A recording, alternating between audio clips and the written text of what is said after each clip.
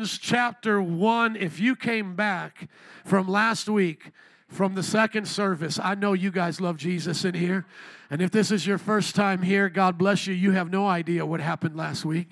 Last week, I was teaching about false gospels in second service, and man, was it a tough message. How many can take a tough message every now and then? You guys can take it every now and then? If I don't see those people back, it is what it is. Because I don't apologize for it. Honestly, I don't. But I just want to let you know as a preacher, as a pastor, how it is for me internally. I can see your expressions. How many know I can see you? Like I'm looking at you right now. I can't look at all of you at the same time. You know, that's a little bit hard. I could probably squish you into one section, have some of you, I can put you on the floor and maybe do that. But at some point, I couldn't do it, obviously. But I can see when people get uncomfortable. And last week was definitely uncomfortable. Those who missed, you're like, man, what did I miss? Go check it out online. And I am happy that there's cameras facing me but not facing you, you know. Because I don't know if we would like those face expressions. But what we talked about last week was serious, and it's important. And let me just say this. It was about false gospels. I talked about every false gospel that God put into my heart. I talked about Roman Catholicism, traditions in Christianity that are false gospels. I talked about other religions. I mean, just wherever the Lord was leading me in that moment, I was going by His grace. I'm not saying everything I say is exactly as the Lord would say, but I think you get my point there. I'm trying to be sensitive to what direction I should go in. And then here's how it ended. And I want to be careful how I address this because I don't want to lose the reward of being obedient, but I want you to know how it ended. It ended on my face weeping for about a half hour as the band and others joined me at the altars. So we preach messages like that with tears in our eyes and brokenness in our heart. I am not okay with Roman Catholicism and its false gospel. I'm not okay with it. I rebuke it, I correct it, and I weep for those who are deceived by it. Now, I do not put every Roman Catholic in the same category because there is a Roman Catholic that can be saved. There is a person in that faith that can be saved if they have a genuine belief in Christ as their Savior. In other words, they are the only group that is outside of what I would consider Christianity as in a fundamental faith, evangelicalism. It's gone by different names over the years, that can have people that are saved within it. And it's because they have the right understanding of God and they have the scriptures. The thing that they have wrong is key, which is the message of grace and faith to receive salvation, Ephesians 2:8, which we talked about. But you can be in the Roman Catholic Church and have that message. You can believe that message. And if you don't believe me, just look at our reformers. Our reformers were in the Catholic faith, many of them for years, while they were saved, and they were dealing with it. And so I believe God can send multiple reformations to that church, as well as the Orthodox. They're kind of the ones that always get off easy, but they're just as bad. And I love them, but they're just as bad, and they need the truth. And what's sad is from time to time, you'll see evangelicals go to Roman Catholicism. You'll see that happen. I've seen it even happen with one of my friends. And it's sad because if you talk to anyone who's come out of it, especially those who have been raised in it, like my parents and others, they're like, dear God, no, what are you thinking? You know, but there's something romantic to them about it. And what it is, it's the bells and smells and being able to trace back the history, and you kind of get this idea like, oh, this is ancient. But I'm not here for the bells and smells. Do you understand that? I don't care what you dress up like. You're not dressing up like mother and me calling you father. I'm not doing that today, okay? I don't care what kind of hats you put on. And all I have to do to my friends that do that, especially when they go towards Roman Catholicism, at least the Orthodox agree with us that they say to the Pope, nope, with us. But what I say to my Roman Catholic friends is just look at your Pope kissing the Quran. You know, just look at what he does. And then what they then have to say is, oh, there can be vacancies in the office of the Pope, and we can still have the church. And I go, man, if you've lost the Pope, I think you've lost the church, okay? okay? Let's just be honest, because their whole entire point is Christ has built the church, and it's been built this way, and it's come down through the lines of the popes. Well, if you've lost the pope, you've lost the authority there, in my mind, and I think that's a strong argument. Some people may not be convinced by it. There's tons of arguments against the church from different directions, but it's a disgrace to me for us to go back into that way of thinking. And I don't think Protestantism, or what we consider evangelicalism, is something that started with the Reformation. I believe you can trace what we believe all throughout church history. And I don't say that naively. I say that with a doctorate degree. Do you understand? I don't just read comics. I have gone to school. I understand the weight of what I have just said, and I stand by it. And I not only stand by it for Protestantism, I stand by it for Pentecostalism. You can trace Pentecostalism in a healthy way throughout church history. What happened and what we have wrongfully done is we have allowed a state church, a large and in charge church, to dictate what Christianity is. And I've even taught this in the Bible college by God's grace, that Pentecostalism is not, by definition, a restoration movement. The restoration kind of movements really are called Seventh-day Adventism or Seventh-day Adventists, Jehovah's Witnesses, who believe that there was something that was lost and then they had to restore. Now, don't get me wrong, Pentecostals have used that language before of restoration, just like reformers have done, and said that they're reforming something. But we are not a new movement or a return of something that was lost. We are something that was always a part of the church but was suppressed and oppressed, and has finally gotten a voice to have freedom. Do you guys understand the difference? And so there is a difference between us saying, oh, here's Pentecostals starting in the early 1900s, but you can't find us except in the time of the Bible, because Constantine, which is always just a fool's errand when people want to go down there, they don't know what they're talking about, but that's something that somebody who took one religious class will say, something about Constantine, you know. Constantine changed everything. We as Pentecostals do not say that. We do not believe that.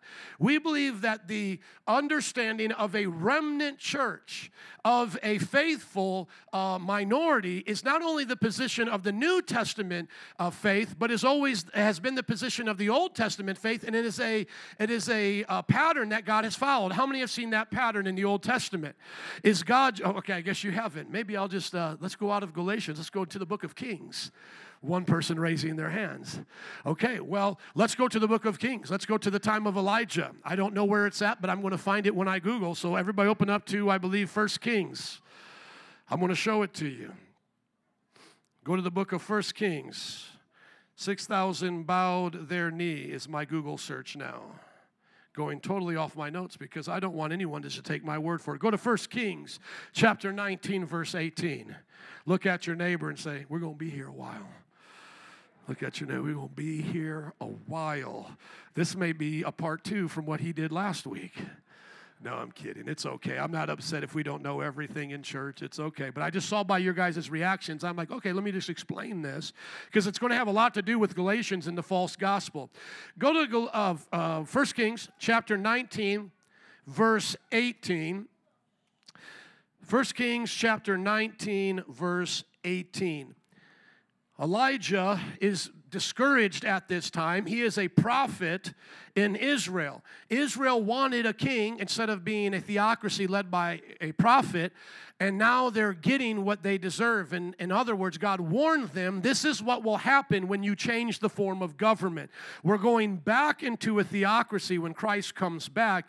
And so this is not what they were supposed to have at this time. They were supposed to be led by a prophet like Moses, then Joshua, and others. But during the time of Judges and those prophets leading, they got discouraged. They called out for a king. They got a king of their own wanting. You know, the kind that they wanted was like tall, handsome, strong, and turned out to be backslidden and wicked. That's what they got was Saul. And then God showed them that I'm still going to use this idea of kingship, but I'm going to bring a Messiah, so I'll use David as a type and shadow. But think about this. If the best king we point to still had adulterous affairs and committed murder, what do we see in the kingship there? It's not meant to be how we're ruled, okay? And that's part of what the Protestants used, since we're talking about that, what they used as a argument against having kings, because as I said before, the church married itself with power, and as they did that, both of them became corrupt. As the old saying goes, like perfect power corrupts perfectly, or total power corrupts, perfectly, something like that. And someone who can get that quote for me, that would be nice. But say it again. Corrupts, absolute. Yes, absolute power corrupts, absolutely. And that's why we weren't supposed to be led by a monarchy in that way. And that's why if you look at our founding fathers, most of them being Protestants, wanted there to be a democracy, okay? Now, Elijah is having problems with the king, and he's now getting discouraged. And just back up to verse 15. The Lord said to him, go back the way you came and go to the desert of Damascus. When you get there, anoint Hazael, king of Aram. Also anoint Jehu, son of Nishmi, king over Israel. And anoint Elisha, son of Shaphat from Abel Maliah to succeed you as prophet. Okay, now look at verse 17. So he's anointing a bunch of people, and he's even anointing a replacement here, okay? And then Jehu will put to death any who escaped the sword of Hazael, and Elisha will put to death any who escaped the sword of Jehu. Yet I have reserved 7,000 in Israel, all whose knees have not bowed down to Baal, and whose mouths have not kissed him. Now, how many know there was a lot more than 7,000 people in Israel at that time? How many know that would be a faithful few? That's a faithful few right there. And so that's been a principle of God ever since the very beginning. Even the nation of Israel was a small nation among the nations. Like when you think of Israel being enslaved by Egypt, do you think of like, them being the strong one, or you think of them being the weak one? They're being bullied. They're the weak one, right? When you think about them being able to be taken over by all of the nations, do you think of them being the strong one or the weak one? See, it was actually a miracle that God kept the nation of Israel sovereign as long as they were. And the only reason they went into captivity is because of their disobedience. And then not only as a nation, but as a righteous group of people, most of the time all they have is a righteous remnant. That's generally all they have. Somebody say righteous remnant. Now let me just show you that in the scripture as well, in the Bible, that there's generally a small righteous remnant. Go to Romans chapter 11. Paul's talking about this. When he is teaching the Roman people, which is a mixed congregation, he's reminding them of the history of Israel, and he shows that this has always been God's way. Now, somebody say church history. This is where it's going to come back into play. So don't think this is just a rabbit trail off to the sermon. It's actually right where we're supposed to be, and I'm just showing you, I'm backing up the statement that Christ generally has a righteous remnant. We're normally not in the majority. Does everybody get what I'm doing there? Okay, wonderful. Romans chapter 11, starting in verse 1, look at this. I ask then, did God reject his people? By no means. I am an Israelite myself, a descendant of Abraham. Okay, now he's talking about his credentials. Now look at verse 2. God did not reject his people whom he foreknew.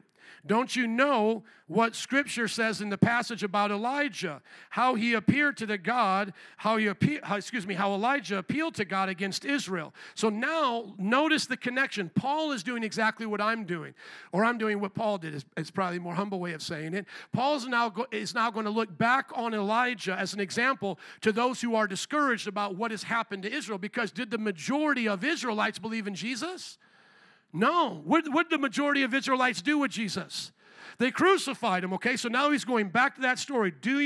Don't you know what Scripture says in the passage about Elijah, how he appealed to God against Israel? So Elijah's, making this complaint against Israel to God. Lord, they have killed your prophets, torn down your altars. I am the only one left. How many know he's having a pity-patty party there? God, I'm the only one.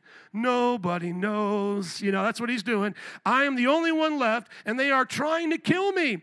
And what was God's answer to him? Listen to Paul preach to us. And what was God's answer to him?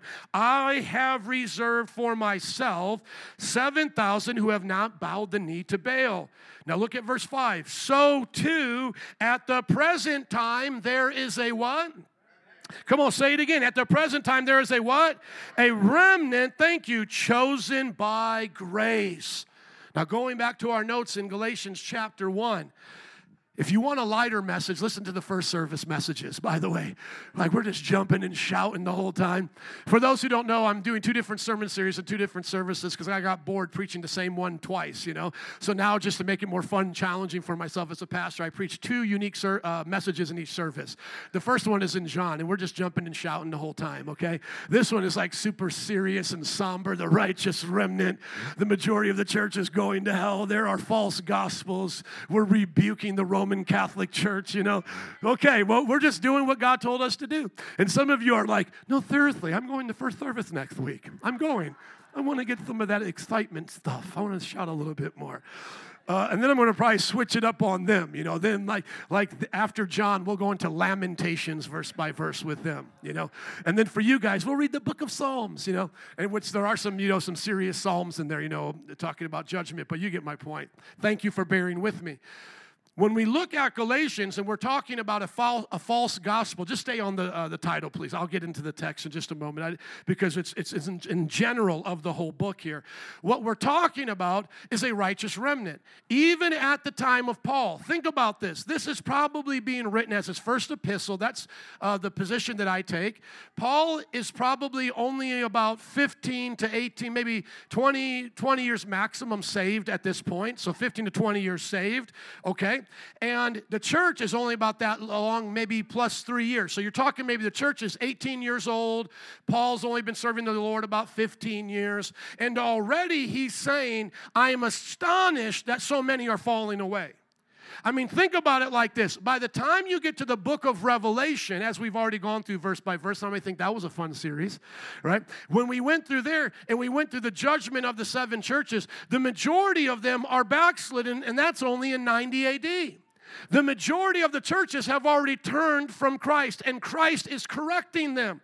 And some of them were established, well, all of them, I believe, that are mentioned there were established, I think, by the best we can know, by apostles, and some of them were established by Paul and were given the best pastors, like Ephesus was established by Paul, signs and wonders, boom shakalaka. They experienced revival. He's there almost 3 years. They take all of their witchcraft, they burn it in the streets, worth millions of dollars, and he gives them probably the best heavenly-minded epistle, Ephesians. That church was pastored by Timothy, who also gets epistles, and if you read at the end of Jesus' judgment about Ephesus, he's saying they've lost their first love. God have mercy. So what we're describing right now in the book of Galatians, and we're applying it to our time, has actually always been the scenario of the people of God. We have generally, whether it's looking at Israel's history, been a small nation. You're rooting for the underdog. When you're seeing David take on Goliath, you're rooting for the underdog. When you're seeing the prophets going against the kings and the people during that time, you're rooting for the underdog. They took Jeremiah and threw him into a pit. That's your hero. When you're watching Christ, you're rooting for the underdog. Most of the multitudes are against him. When you're looking at the early church, even though it's explosive growth, and yes, Lord, do it again, and I still believe in the greatest revival that will hit this planet will come in my lifetime. I mean, that's what I'm living for here. I want to see 100,000 just in Chicago, amen? But realize during that time, the church is still the underdog. And in the time of the epistles, we're the remnant. And so when I was preaching last week by God's grace against these false gospels, I understand what it looks like from the outside. I mean, you're talking about some of these Roman Catholic cathedrals. The whole church could fit in their lobby.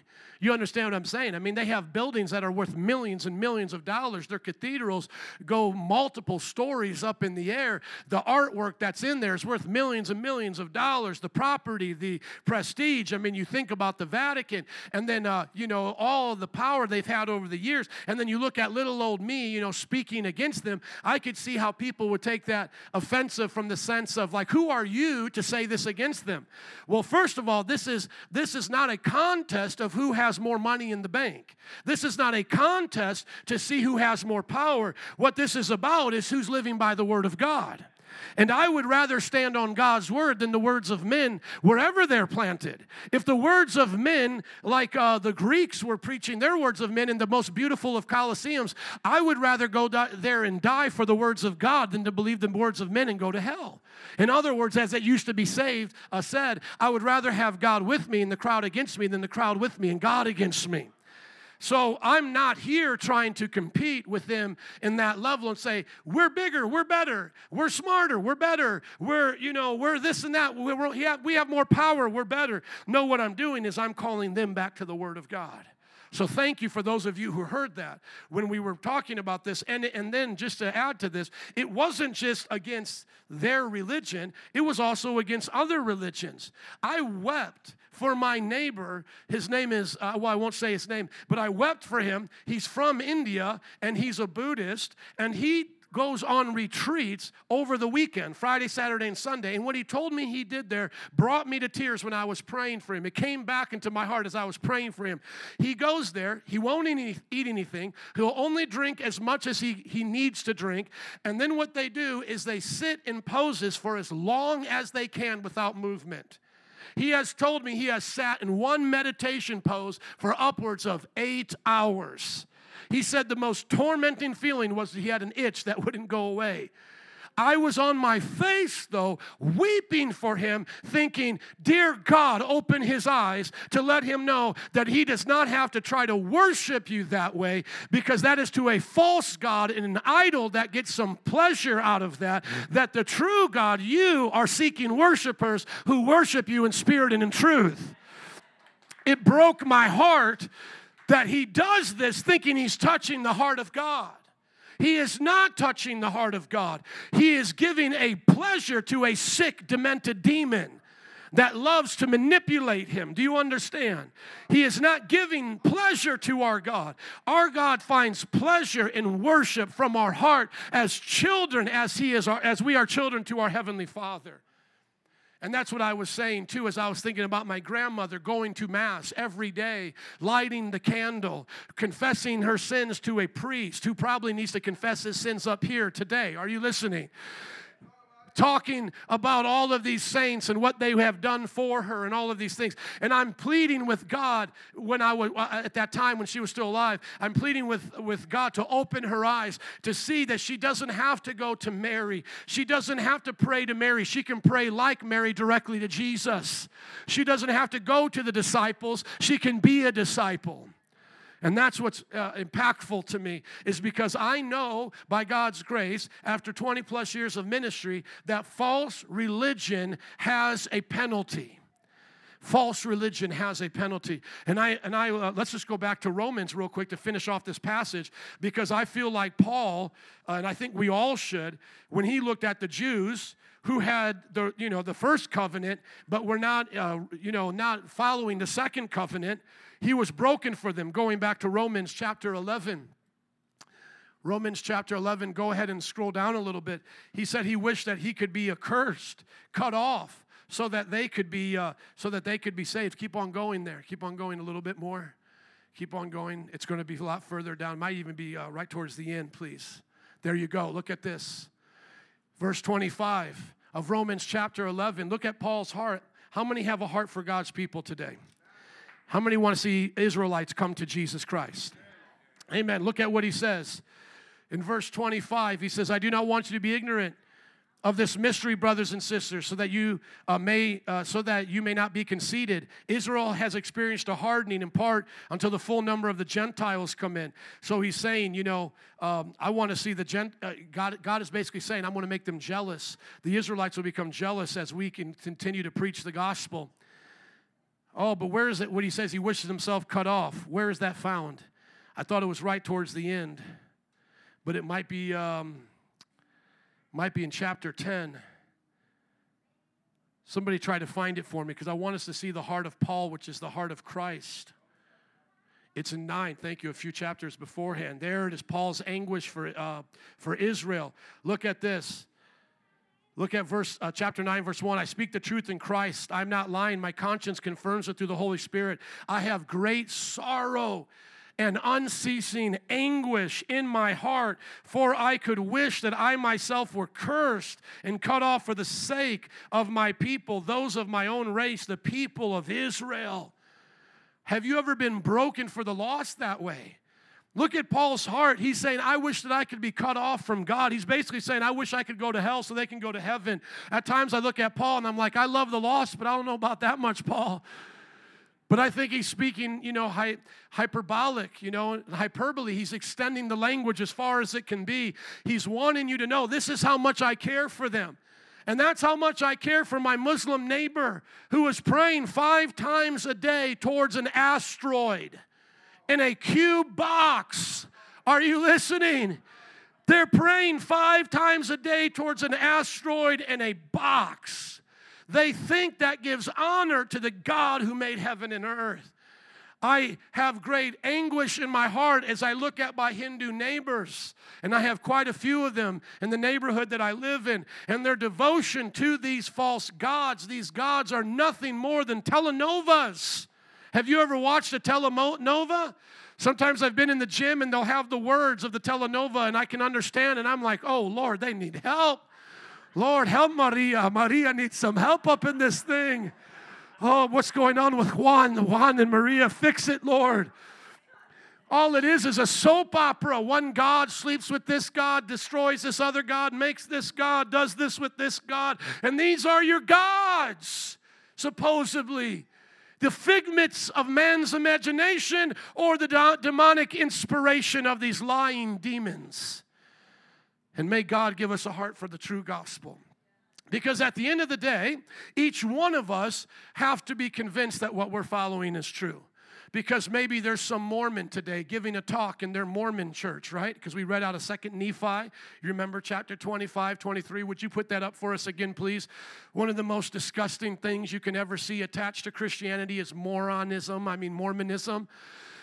And I want to be honest with you, this is what it looks like. It looks like the gerbil wheel that you'll never get off of works. But here's the thing that breaks my heart, because someone there may be saying, well, I was raised an evangelical, because sometimes their ads come up before a video because they're very slick in advertising. And I've watched some of their ads, and it may sound something like this and may even be preached in their church today. Well, I was raised evangelical. And I was taught to believe that Jesus was the only way, and after that was death and hell, and if you didn't have Christ, you'd be in hell forever. But now I'm so happy to hear that we can baptize ourselves for our lost relatives, and there can be chances after the grave, and they can receive a kingdom. And I'm so happy to know that I can be a part of my family's inhabiting of a new planet. I mean, these are their testimonies. Everybody say, God have mercy. But you see, they're deceived, but they think that we're deceived. So who's right? There can't be 2 opposing opinions and both be right. Right? Are you guys tracking with me? We believe in the law of non-contradiction here. Verse 23 of chapter 25, please, here in the Book of Mormon. Did you ever think you'd hear the Book of Mormon on a Sunday service? Welcome to Metro Praise, where strange things happen. Here we go.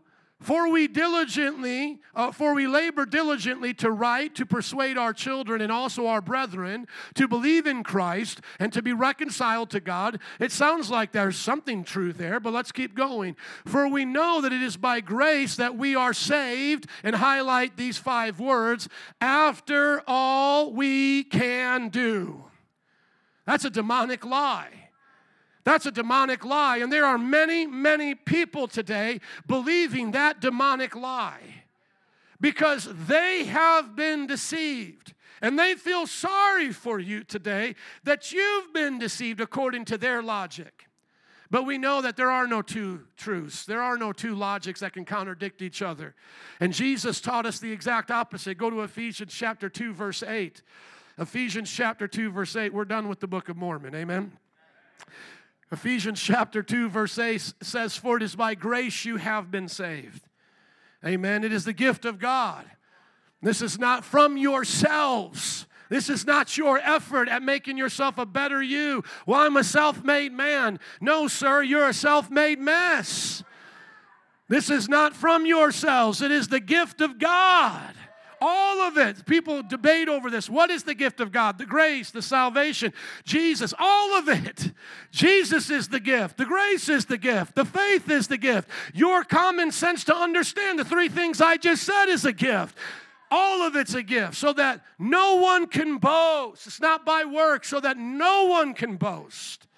For we are God's handiwork. We are God's work, created in Christ Jesus to do good works, which God prepared in advance for us to do. The question that we always have to ask ourselves as Christians, what comes first in Christianity?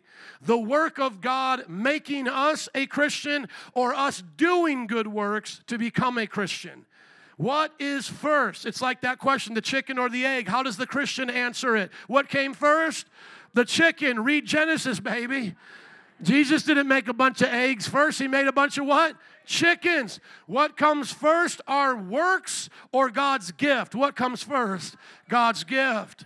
It's just like a child being born. What comes first? Their works or their birth? Their birth. It's obvious. It almost makes you think I'm trying to trick you. I'm not. I'm just bringing the common sense. What comes first with a child? Their works or their birth? In Christianity, what comes first? Your works or your new birth? The new birth, being born again. That's how you do all of the works. God makes you a work, His good work, to do good works. Why is it we can keep the commandments of Jesus Christ? Why are they not a burden to our soul? Is because God made you in the rebirth a new creation to do those good works. If I tried to take, one of these cars that are a little bit less expensive, like, inexpensive like a Prius, and tried to push it like a Tesla or one of these other cars, that thing would break down. It wasn't made for that. But how many know a good vehicle will run good? It will do its job. You were made to run this race and complete it. You were made to be more than a conqueror. You were made to keep the commands of God. The commands of God are not a burden to you, just like 110 miles an hour is not a burden to a Ferrari, but it is to a Prius. You've been born again as a Ferrari, amen? Amen. We got some shouting and happy times here. Go back to Galatians chapter 1, please. Look at your neighbor and say, that was just the introduction if you're keeping track. If you're keeping track, just let you know, that was just the introduction. That was just explaining about what he was talking about. Well, really, that was the review. Here comes the introduction. Kid, we'll combine it. Galatians chapter 1, verse 1. Paul, an apostle, sent not from men, nor by a man, but by Jesus Christ and God the Father, who raised him from the dead, and all the brothers and sisters with me. Notice that he does not think Jesus is only a man. He was not just a good person, he was the God-man. Notice how he clarifies. I wasn't sent by a group of men, nor by a man. There are certain people that try to make Jesus out to be merely a man. He was more than a man. He was the God-man. He was the creator of all mankind. Amen? And so he's distinguishing here. I am not coming by men, plural, or by a man, but by Jesus Christ and God the Father, who raised him from the dead, and all the brothers and sisters are with me. What you'll notice in Paul's writings is that he refers to the Father as God and Jesus as Lord. This does not mean that Jesus is not God or that the Father is not Lord. It's just those two terms is what he uses so you can know each person in the Trinity. God is going to generally refer to the Father, and the Lord is generally going to refer to the Son. But both the Father and the Son and the Holy Spirit are God, Lord, Almighty, Creator, and so forth. And they share the same name as Yahweh. As a matter of fact, just open up Philippians chapter 2 so you can see where Paul calls Jesus God. And then we'll see the kind of Lord that he believes Jesus is. He doesn't believe Jesus is a landlord or a lord of the manor or in some type of a way of just a mere man master. Paul believes that Jesus Christ is Yahweh. That's why he calls him Lord. And you'll see it here. Look at Ephesians chapter 2, starting in verse 6. Well, let's go to verse 5. In your relationships with one another, have the same mindset as who? Okay, so have the same mindset as Christ Jesus, who being in very nature what? God. So Christ Jesus is in very nature what? God. But he calls him Lord. Why is that? Scroll on down a little bit more, please. It says that at the name of Jesus, verse 10, every knee should bow in heaven and on earth and under the earth, and every tongue acknowledge that Jesus Christ is what? Is Lord, to the glory of God the Father. Now going back to the notes, please, you can see the reference of where that's at. Go to Joel chapter 2, verse 32. Why does Paul call Jesus Lord? The Shema in Deuteronomy chapter 6:4 says, Hear, O Israel, the Lord thy God, the Lord is one. The Lord is Ahad. And that doesn't just mean one singular person. That means one as a unity, a unified one. One nation, Ahad, one marriage of male and female. So the word Ahad can mean unified one. Does everybody get that? There is one nation under God, but is there one person in the nation of the United States of America? No, when it says, Hear, O Israel, the Lord thy God, the Lord is one, it doesn't mean just one person called the Father. It's referring to the Father, Son, and the Spirit. How do we know that? Philippians 2 says Jesus is in the same nature as God. So now we know there are two persons who share the same divine nature.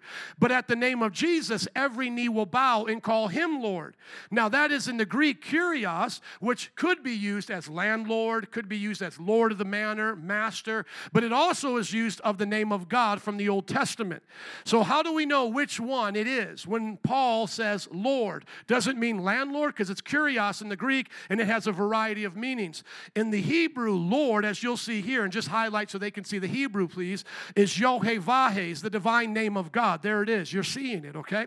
How do we know that when Paul calls Jesus Lord, he is not just calling him a master? Why? Because in the context we just heard, he quotes from the Old Testament that before him every knee will bow, every tongue confess that he is Lord. Everyone who calls on the name of who will be saved?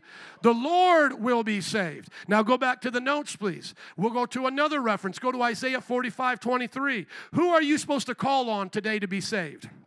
According to Joel chapter 2, it's the Lord.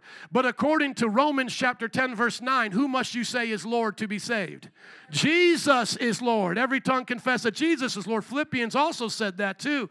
Look at Isaiah 45:23. By myself I have sworn, my mouth has uttered in all integrity a word that will not be revoked. Before who? Me every knee will bow. By me every tongue will swear. They will say of me, in the Lord alone are deliverance and strength. So when we say, as Paul taught us to say, Jesus is Lord, when we confess him as Lord with our knees bowed, what kind of Lord are we saying he is? He is Yahweh Lord. He is the great I am Lord. Amen? Amen. Going back to the notes, Paul says that he's writing from God the Father and Jesus Christ.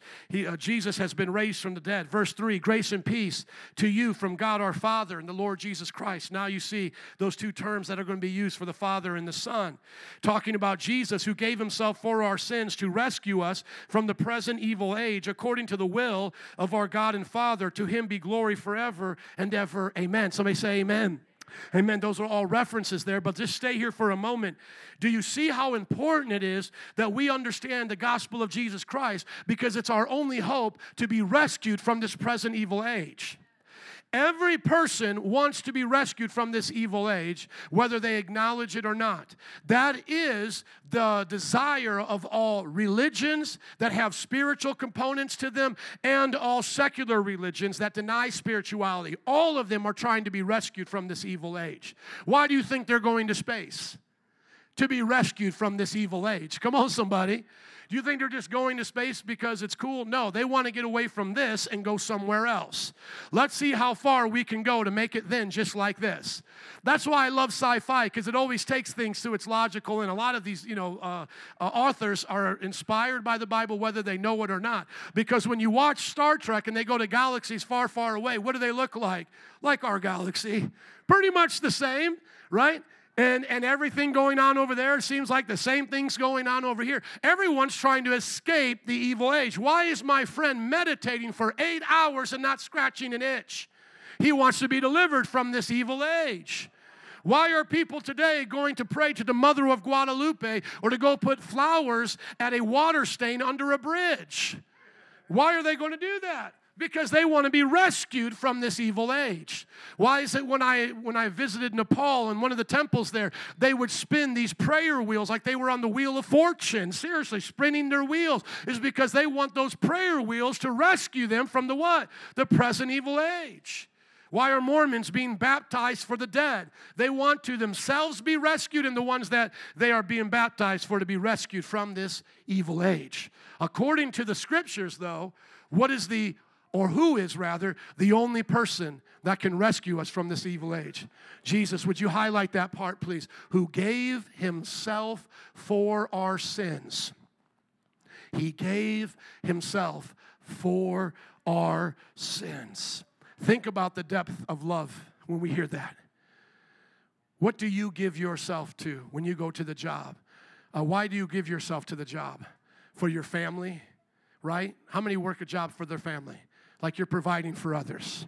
Okay, so the rest of you are either unemployed or you don't like to raise your hands when you're asked to do things. Let's try it again. How many of you work for your family and friends, to do things nice in this world. You give, thank you, you give yourself for those things. But who gives, or gave rather, themselves for us to rescue us? Jesus. There is no one like him. Now do you understand, especially those who were here last week, and now everyone who heard the introduction, now do you understand why Paul in just a few moments is going to put God's curse on people? Paul is going to legitimately curse people. I'm not talking about blankety blank in traffic, which we call cursing because it's unwholesome language. I'm not talking about that. He is literally going to say, God damn this. And it's not the hammer that just hit his finger. And it's not the car that just bumped into him. He is going to be saying, God damn false gospels. Why does he, this man, get to speak on behalf of God and damn things? Because he's called to protect us as an apostle from anything that says it can rescue us, and it's not the one gospel that can. In other words, he is saying to us as children, don't run out into the street because there's nothing good for you there. And that's why he's using the strongest language possible. He's not doing what he's going to do in just a few moments because he's a super apostle or he's trying to boast in his own abilities. He's telling you at the beginning of the letter, this is not from me nor a man. It comes from God the Father and Yahweh the Son, inspired by the Holy Spirit of God. That's what he's teaching us here. And as my one friend taught me as we were reviewing this, that he's going to show them by the end of the letter that religious flesh stinketh just as much as pagan flesh. That any flesh that gets in the way of God's Spirit is always flesh. Because flesh wants you to focus on what you can do for God, and what you do turns out to smell like doo-doo. Does it not? Go to Isaiah chapter 1, please. How many want the grace of God to do good works? We're going to get to good works, but we first got to have the gospel that makes us a good work. Amen? Before we have good works, we have to have the good work of Christ, and we never move from it. We never get better than it. We never move from the gospel. That's why we defend it with our lives, even when tyrants try to take it away from us. Why is it some people are asking us for religious exemptions of getting Joe's cookies, another way of saying the vaccine? Is so that we stand on a gospel that says the autonomy of the human soul. If our God doesn't force us into heaven, then you can't force a vaccine on us. If you don't want the vaccine, that's totally up to you. And if you want it, that is up to you. But we do not believe in things being forced on people. Can I hear an amen from some freedom-loving Christians today? Go to Isaiah chapter 1, verse 18. Look at what it says here. Come now, let us reason together. Though your sins are like a scarlet, they will be as white as snow.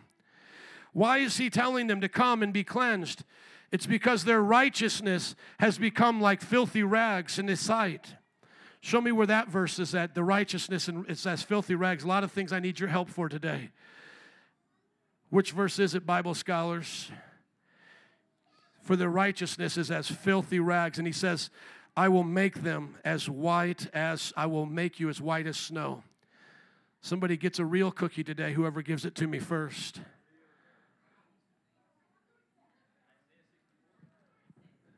Isaiah chapter what? Yes. Notice here then, let's tie it together. In the beginning of the book, he says, come and I'll make you clean. But then why do they need to be clean? What does he say in Isaiah 64? What verse is it? Go to Isaiah 64, verse 6. Isaiah chapter 64, verse 6. It says, all of us have become like one who is unclean, and all our righteous acts are as filthy rags. You know what I do know about that? Because they drilled it into us in Bible college. You know what filthy rags are there? If you look in the Hebrew, it's the menstrual rag of a woman during her period. That is what the Bible is saying our deeds are like. When we try to come to God to impress Him, God, I'm not ready to serve you yet. Let me get my life right. That's like saying, let me wash my car before I bring it to the car wash. That's like saying to the doctor, let me heal myself before I come to you to check me out. Right? Let me clean my house before I call the maid. Let me cut my grass before I call over the lawn care person. I don't want them to see me with long grass. We're telling God, let me work on myself before you work on me. And what does it say here? It says, all of us have become unclean. This is the life without Christ. All our righteous acts are like filthy rags. We are shriveled up like a leaf, and like the wind, our sins sweep us away. So our sin deserves judgment. Now going back to Isaiah 1, I think the confusion of my placement of that is because he makes such a strong plea here in chapter 1. In chapter 1, in verse 18, he says, come now, because he's going to rebuke them for all of these sins that they have in their life. But he tells them at the very beginning, this is what I want you to do. Don't try to do this without me. Don't try to live holy without me. Don't try to do Christianity without me. Come now, let us settle the matter, says the Lord. In the King James, it says, let us reason together. So there's nothing wrong with reasoning with God. He wants you to love him with all your heart, soul, mind, and strength. Though your sins are like a scarlet, they shall be as white as what? As snow. Thank you. Though they are red as crimson. Going to that example, the stain of a menstrual rag. Do you get the connection now? He's going to tell them, this is how I see it, but right now I will give you the solution. The solution is, though it may be bloody and messy, I will make you white and clean. Though red as crimson, they shall be white as wool. If you're willing. If you're willing. Somebody say, if you are willing and obedient. See, then you will eat the good things of the land. But if you resist and rebel, the curse is going to come on you. Please keep going. Verse 20. But if you resist and rebel, you'll be devoured by the sword, for the mouth of the Lord has spoken. Going back to Galatians chapter 1, when we see that Jesus rescues us from the present evil age, he is asking us, are we willing to accept that? If we do not willingly accept the gospel and we resist, we will suffer punishment. This reminds me of John chapter 3. Go there quickly, and then we'll get into the gospel. Go to John chapter 3, verse 16. Notice how this works, everybody. You are already condemned without Christ. And so now you have to be willing to come to Christ, right? And if you don't come, the condemnation remains. So in other words, some people think they start off as a blank slate, and they think if they do more bad works than they do good works, that's why they go to hell. So they're trying to do more good works than bad works so they don't lose this clean slate, or they don't lose their salvation in some way, because they think that they were given it at the beginning, and all they have to do to keep it is just keep doing more good works, right? But that's not how the Bible looks at it. The Bible looks at it the opposite. You're actually condemned already. And that Christ is solving a problem that you have, whether you recognize it or not. And all of the good works you think you're doing to achieve that salvation are filthy rags, right? Everybody tracking here? Therefore, you need to come to Christ. So by not coming, by staying where you are resisting. So imagine it this way. Imagine everyone being born with a disease that was terminal. Let's say everyone born with this disease, everyone dies at 15. So all of humanity, everybody's always dying at 15 unless they come and get the cure. So if you remain in the state that you're in, you perish. Does everybody get that? But if you come, if you willingly come, you receive life, and then you can live a long life. Notice how this works in John. For God so loved the world, he gave his one and only Son, that whoever believes in him shall not perish, but have everlasting life. Do you want to perish or have eternal life? Which one? Eternal life, right? For God did not send his Son into the world to condemn it, but to save the world through him. Whoever believes in him is not condemned, but whoever does not believe stands condemned already, because they have not believed in the name of God's one and only Son. Do you see how important that is, saints? Because when I talk to my friend like you do, let's say my one friend who's a Buddhist, what does he think to himself? He thinks, I'm not convinced yet of this, therefore I'm on more sure ground to keep meditating. At least when I meditate, I get a little goosebumps. I feel more self-disciplined. I've cleared my mind.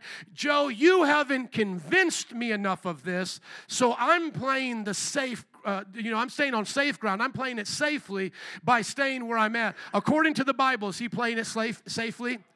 No. As a matter of fact, he's a rebel and high treason against our God.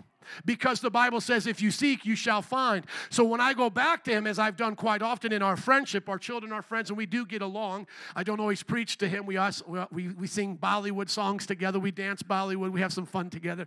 We just hang out, right? How many know you can hang out with people? All right, Jesus loves sinners, but too much let them what? Stay that way, okay?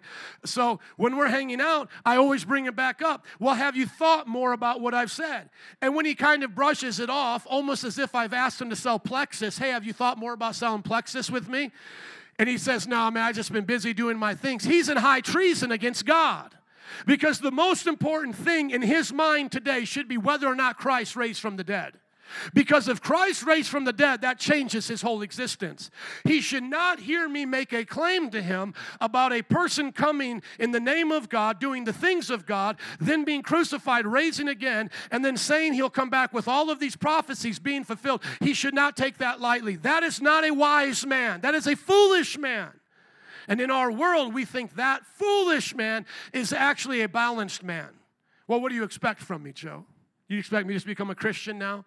Give up all my friends at the meditation clinic, start going to church with you? Are you really expecting me to do that? To now say to my family they're going to hell without Christ and that they're idol worshipers? Joe, do you actually expect me now to become a Christ follower just like that? And we say back to them, absolutely. That's exactly what I'm saying to you. I'm saying, stop your chariot right now. Let me explain a scripture to you. You see some water in the pond behind our yard? That's where you're getting baptized today, my friend. Because it's that serious to us. One preacher said it like this: they don't take us serious when we preach because we don't look serious. We don't talk serious. We give it to them as if it's the upgrade. Like as if his Buddhism is still going to work out for him in the end. When we talk to our Catholic relatives or Orthodox relatives that have put their hope into their patriarchs, into their popes, into their saints, into their services and all of these icons, when we talk to them, we're not serious, so they don't take us serious.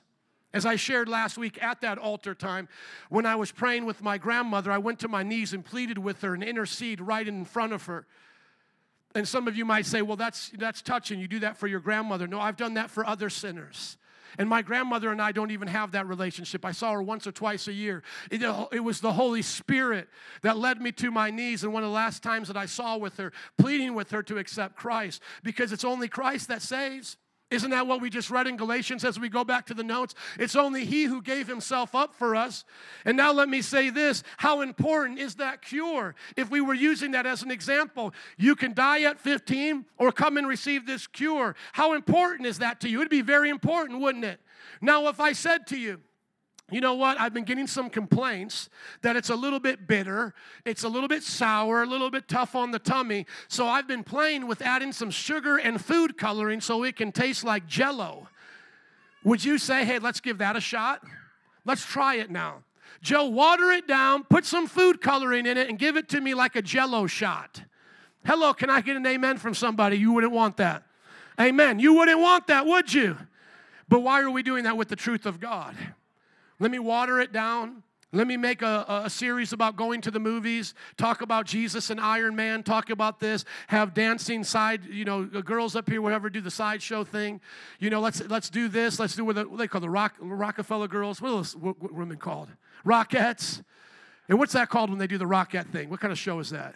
Does anybody know the name of that? Just slipped my mind. What? Yeah, like a kick line. Let's have a kick line up. I've seen churches do it all. Let's have pastor ride a motorcycle up here. Let's have pastor come in on a donkey in the middle of the Easter play.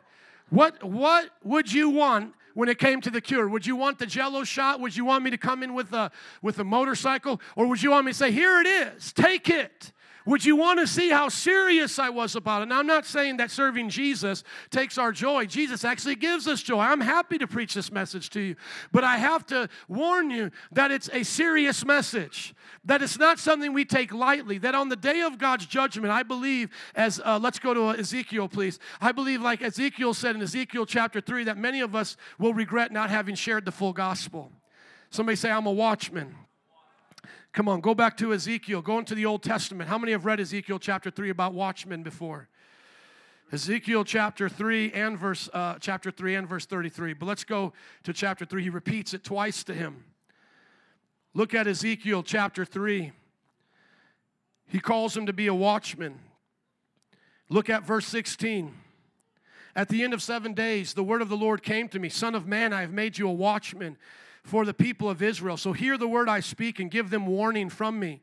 When I say to a wicked person, you will surely die, and you do not warn them or speak out to dissuade them from their evil ways in order to save their life, that wicked person will die for their sins, and I will hold who accountable? Who will we hold accountable? You. I will hold you accountable for their blood. See, I believe many of us don't take this serious enough. And that's why we think we're being more polite by not bringing it up, but actually we're being more liturgical. We're being more lazy. We're being more, not empathetic, but we're being more complacent and pathetic. It should be something that we take serious. Going back to the notes, look at what Paul says here now to these precious people. And who remembers from last week the one way they changed the gospel? Was it through them wanting to believe in another God besides Jesus or the Father, Son, Spirit? Adding a fourth person to the Trinity? Why were they getting rebuked here? Because they started committing polyamory and multiple sex partners? What was the act? What was the hideous act that now is going to bring God's curse upon them? What were they doing? They were circumcising. They were adding to the gospel circumcision. Look at verse 6. I am astonished that you are so quickly deserting the one who called you to live in the grace of Christ and are turning to a different gospel. What is that different gospel? Grace plus works, grace plus circumcision. He says, I'm astonished you're doing that and are turning to another gospel, which is really no gospel at all. It has no power. And if this gospel, the gospel of Jesus plus circumcision, and they had the whole Jesus part right. Think about this. If having all of Jesus right, but adding one component, like we're using that example of the cure, adding one component ruins it all, how much further from the truth do you think our pagan friends and family are? If just one thing, adding one thing from the old covenant, the work of circumcision, adding that to the gospel was now not a gospel, what do you think my friend has who does the meditation? Do you think he has a gospel? Do you think the ones who are going to the Roman Catholic Church expecting to receive forgiveness by doing all those works, do you think they have a gospel? Do you think the Jehovah's Witnesses have a gospel? Do you think the Mormons have a gospel? Scientology? Or what about Oprah Winfrey and all of the people she brings on to teach that New Age garbage? Do you think they have a gospel? No, if the gospel plus circumcision is no gospel at all, even in this context, God have mercy on our culture. Now look at this, verse 7. Evidently, some people are throwing you into confusion and are trying to pervert the gospel of Christ. But even if we or an angel from heaven should preach a gospel other than the one we preach to you, let him be eternally damned. Let's keep up, my brothers in the back. Thank you for your help. Let him be under God's curse. What is that word there in the Greek? I taught it to you last week. What is that word? Anathema. He literally says to them right here, he says, if anyone preaches to you a gospel other than what we preach, God damns them. You see how serious that is? I'm not saying that we can't have compassion and love. I'm saying we absolutely should. Even Jesus wept for Jerusalem, but he still had to judge them. We are in a situation right now where God is going to judge the majority of his church. You are in a situation right now, like Elijah, you may feel like you're alone because God's curse is on so many churches. I'm not trying to say we're the only ones. I don't want to make that sin of Elijah, but I will say it certainly feels like that, doesn't it? And it's not the truth. There are others, but it feels like that. But here's the thing. You and I are not in a privileged position because we deserve it or we're better. It's simply we have not refused the cure. Do you see that? It's like the old timers used to say, it's one beggar who has received bread telling all the rest of the beggars where the bread is at. We are not any different than our sinful friends. I'm not any different than my Buddhist friend. I'm not any better than him. I am just better off. And now it's my job to go share that with him. But if he resists, now listen, if he and his family, if they resist, is their condemnation God's fault or their fault? According to our scripture, it's their fault. That's why when people bring up to you the problem of evil, we have a solution. His name is Jesus. If you don't want the solution, you're going to go where evil goes. People look around. Well, who's going to take care of all the evil? Jesus. He's going to throw all the trash to hell. Do you want to get taken out with the trash or get brought to glory with him? Do you understand? Our Jesus solves the problem of evil.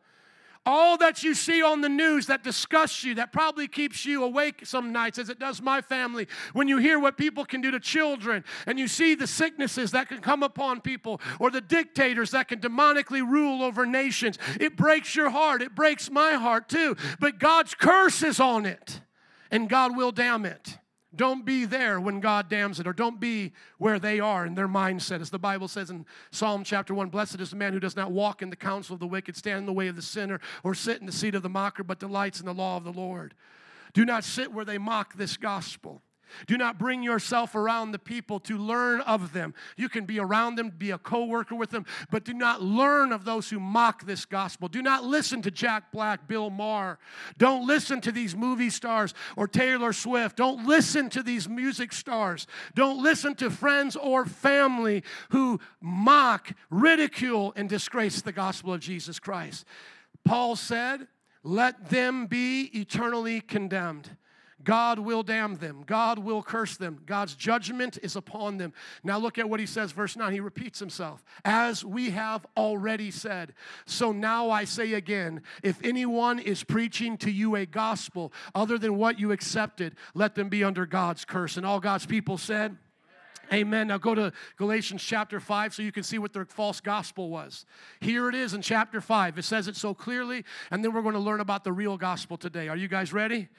Okay, stick with me. We're not going to be much longer, but I want to encourage you. Look at what it says in Galatians 5, what their false gospel was. It is for freedom that Christ has set us free. Stand firm then, and do not let yourselves be burdened again by a yoke of slavery. So by taking on a different doctrine, it's considered a yoke of slavery. Now look what he says in verse 2. Mark my words, I, Paul, tell you that if you let yourselves be circumcised, Christ will be of no value to you at all. And he repeats it. Like he repeated the condemnation and the curse at the beginning, he repeats this again. Verse 3, again, I declare to every man who lets himself be circumcised that he is obligated to keep the whole law. And obviously you cannot. And then he mocks them and he says, if you're going to snip, you might as well emasculate yourself and cut everything off down there. Look at verse 12. As for those agitators, those who are talking about you needing to be circumcised, he says, I wish they would go the whole way and emasculate themselves. That's your apostle. Are you ashamed of him? Don't be ashamed of Paul. Amen. Vinny, would you come, please? We'll play soft music as I tell you the rest of the gospel. Amen. We'll play the soft music. You ready? Amen. That's my daughter. She's ready for the gospel. I wanted to review and bring it back into context because I don't want there to be any misunderstanding of what we stand for here. We take our gospel very serious. We believe it's the gospel of Jesus Christ. We believe it's the gospel that Paul preached. We are honored to do it. We are one of the most evangelistic evangelical churches in this city by God's grace. And so when people hear us, they may hear us talking about the wrath of God, the judgment to come, the penalty of sin upon a person's life, as Romans talks about. But that is not our focus. Our focus is the gospel. And if it ever changes from the gospel, we need to pray and ask for forgiveness. We are not here to simply preach the wrath of God. We are not simply here to rebuke false gospels, even as Paul did. We are to do as Paul did, and he will do further on, is to clearly and adequately and passionately preach the full gospel. We are to help them see the world that is in sin, help them see the light of the gospel. We should be their spiritual alarm clock and say, wake up, O sleeper, and Christ will shine on you. We need to show the Mormon that, yes, it's moronical to believe the nonsense of the American history being the lost tribes of Israel and becoming gods on other planets.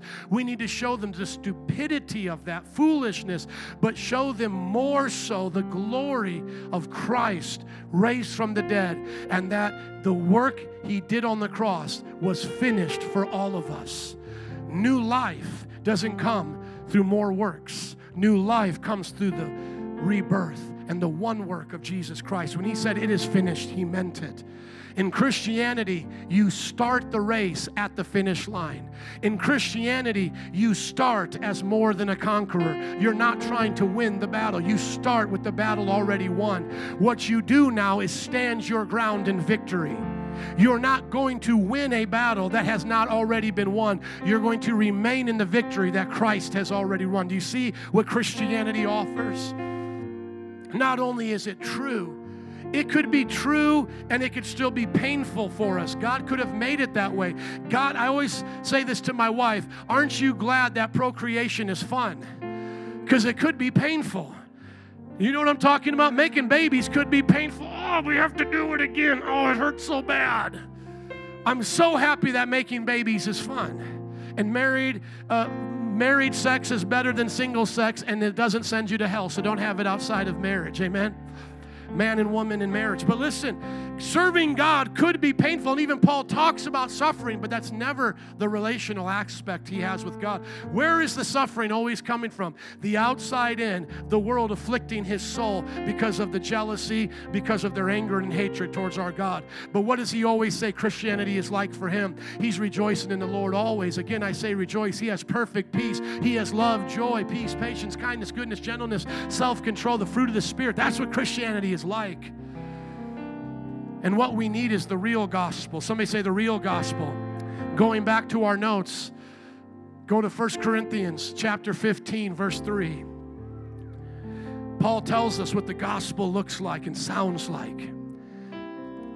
If I said to you, the gospel was the Book of Mormon, it's the grace of God after you've done all that you can do, how many of you would have said amen if I wouldn't have told you it was Mormonism? A lot of you, even in this church, because you still think that's the gospel. It's not. What if I said to you, the gospel is you doing a lot of good works and God doing good works with you so that you get saved in the end? Someone even here would believe that. Or what if I told you, you can't be sure? You can't be sure if you're going to heaven. You're not always a good Christian. You're flawed. Everyone here is flawed. Nobody is perfect. So you know what? You don't know whether or not you're going to heaven. Only God knows if you die where you go. Many of you would say, yeah, that sounds about right. That's what the Muslims always say. Inshallah, inshallah, only Allah knows. Only Allah knows. Even Muhammad said he didn't know. But how many here can say, I know where I go? To be absent from the body is to be present with the Lord. I'm going to meet him face to face. I have assurance of my salvation because it's not in my prayers, my fasting, or my works. It's in Christ Jesus. And then my good works show that I have salvation. Look at what Paul said the gospel was. 2 Corinthians 15, oh, it is 1 Corinthians, 15:3. For what I received, I passed on to you. Paul, what did you pass on to them? Even in Galatia, as of first importance, that Christ died for our sins according to the Scriptures, that he was buried, he was raised on the third day according to the Scriptures, that he appeared to Cephas, that's Peter, then to the 12. After that, he appeared to more than 500 of the brothers and sisters at the same time, most of whom still are living. Isn't that powerful? You can go talk to them, though some have fallen asleep. Then he appeared to James, then to all the apostles, and last of all, he appeared to me also, as to one abnormally born. Now watch, that's the gospel. There it is. Now what does the gospel do in his life, and what does it do in our lives? For I am the least of the apostles, and I don't even deserve to be called an apostle because I persecuted the church. But by the grace of God, I am what I am. Can we say that together? 1, 2, 3. But by the grace of God, I am what I am. If you see me today as a new creation, I am what I am by the grace of God. You see me today as a husband, as a father, I am what I am by the grace of God. You look at your neighbor, you look at your friend out preaching the gospel, laying down their lives for others. They are what they are by the grace of God. Because his grace to me was not without effect. No, I worked harder than all of them. Because though my friend thinks he's working hard, he's not working hard for the Lord. By the grace of God, I'm working harder than him meditating 8 hours. Because this is the real work of God. No, I worked harder than them all, yet not I, but the grace of God that was within me. Whether then it is I or they, this is what we preach. And this is what you believed. If you believe the real gospel, can I get you to stand up, put your hands together, and bless the Lord today?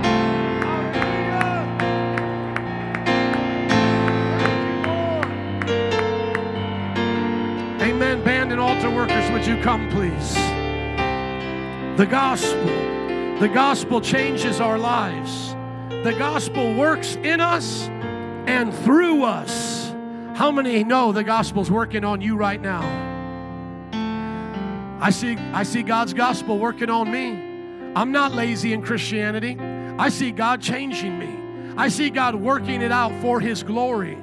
I see Him keeping this command in me. Be perfect, for my heavenly Father is perfect. I see Him keeping this command in me. Be holy, for I am holy. I want us as a church to never fall for the fake gospels out there. Don't come under the curse of God. Come under His blessing. Don't resist it. And if you ever find yourself wavering in unbelief or doubt, go back to the cross where you first saw the light and ask God to rebirth in you that same love. Because I remember who I was without Christ. And I even think about some of my children. Let's have Zoe come up. Can you give it up for Zoe as she comes? She clapped as I was preaching. Come up here, Zoe. This little one right here, you know, Zoe is life in Greek. You know, when we learned about getting everlasting life in John 3:16, that word life there is her name, Zoe. Zoe may never know a time that she didn't know Jesus because she was always with the Lord. But what she can always know is what the Lord has done for her. And to know that without God, she would not be who she is. I bring her up to say, whether you're like me, who has a past, you know, that is soiled with all the sins that you can possibly think of, and you look back and you say, I need the grace of God. Or whether you're a child that's raised in the things of God, that realizes that need through the teachings. And this one coming up to an altar call, that's my other one. You ready for the 120th altar call? Okay. This one has got born again, again, and again, and again. We can all see our need for Christ. Do you get that? Because you don't have to have my testimony to have an appreciation for Christ. Do you know that some of God's people never had our kinds of testimonies, but they always had an appreciation for Christ? Think about it. Isaac never had our testimony, but he appreciated what God was doing so much, he never wanted to turn from it. Enoch, other people in the Bible, you can see. So we don't need to have a past full of sinfulness to be grateful. My daughter and I, if we can, just as an example, we both go to our knees, go to your knees with Daddy, to the cross because we need Jesus. She's lived long enough to know that she's a sinner without Jesus. And that without Jesus, her attitude will take her to places she doesn't want to go. That without Christ, the lust of her eyes and the lust of her flesh could take over her life. The sweetest among us could become the most wretched, vile sinner if it weren't for Jesus. And so every day she can thank the Lord for what God has made her to be. And for those of us who have come from those testimonies where we do those things that we regret, we can know what He has taken us out of. She's saying, Lord, never let me go into it. And we're saying, Lord, let me never go back to it. Amen. Let's pray. Father, I thank you for this wonderful service today. I pray that everyone will come to know and love you if they haven't already. If you're here today and you don't know Jesus, ask Him to be the Lord and Savior of your life. Just ask Him to come into your heart, confess Him as Lord. You can pray to Him right now by just saying, Jesus, change me, forgive me. I repent for what I've done against your law, your command, and I ask you to be my Savior. I ask you to come into my life. You can pray it just like that and come up at any time. For those of us who are here, you would say you're already saved. Would you right now look at your heart and see if there's anything about what you believe that could be considered false or incorrect about the gospel? Maybe some of you are here as overachievers. You're trying to work your way to heaven even though you know better. Would you ask God to forgive you for taking away the purity of the gospel? You are perverting it with your works added to it. You're perverting it with bad theology. Accept salvation. Accept it. I know so often I talk to middle-class, middle-aged men, and I don't need anybody's help. You have to admit you're nothing without God. Same thing with the women. You're educated. You might have high positions in this world. You have to admit you're nothing without God. Not only is He your creator, He is your Savior. Do not be a lukewarm Christian or a Christian that mixes the gospel with whatever you think it needs. The gospel is Jesus plus nothing equals everything. Jesus plus nothing equals everything. Few moments, come on. And then lastly, if you're here today and you would say, yes, Joe, I'm living for Jesus. My heart's right by His grace. Like Paul, I'm giving it my all. Would you ask Him to use you to spread that gospel this week? Come on, just begin to pray for people in your world. Like how I have friends, pray for your friends right now as I pray for mine. So everyone praying, whether you're coming to Christ or whether you're a Christian that's going to be more like Christ or you're going to share Christ. Let's pray these next few moments. We'll close with worship and dismiss, but don't leave out until we all pray. And if you would like to come forward, come up now. We'll dismiss in just a moment, but let's pray. Hallelujah, Lord. Use me to preach your gospel today. Thank you, Lord. I pray, my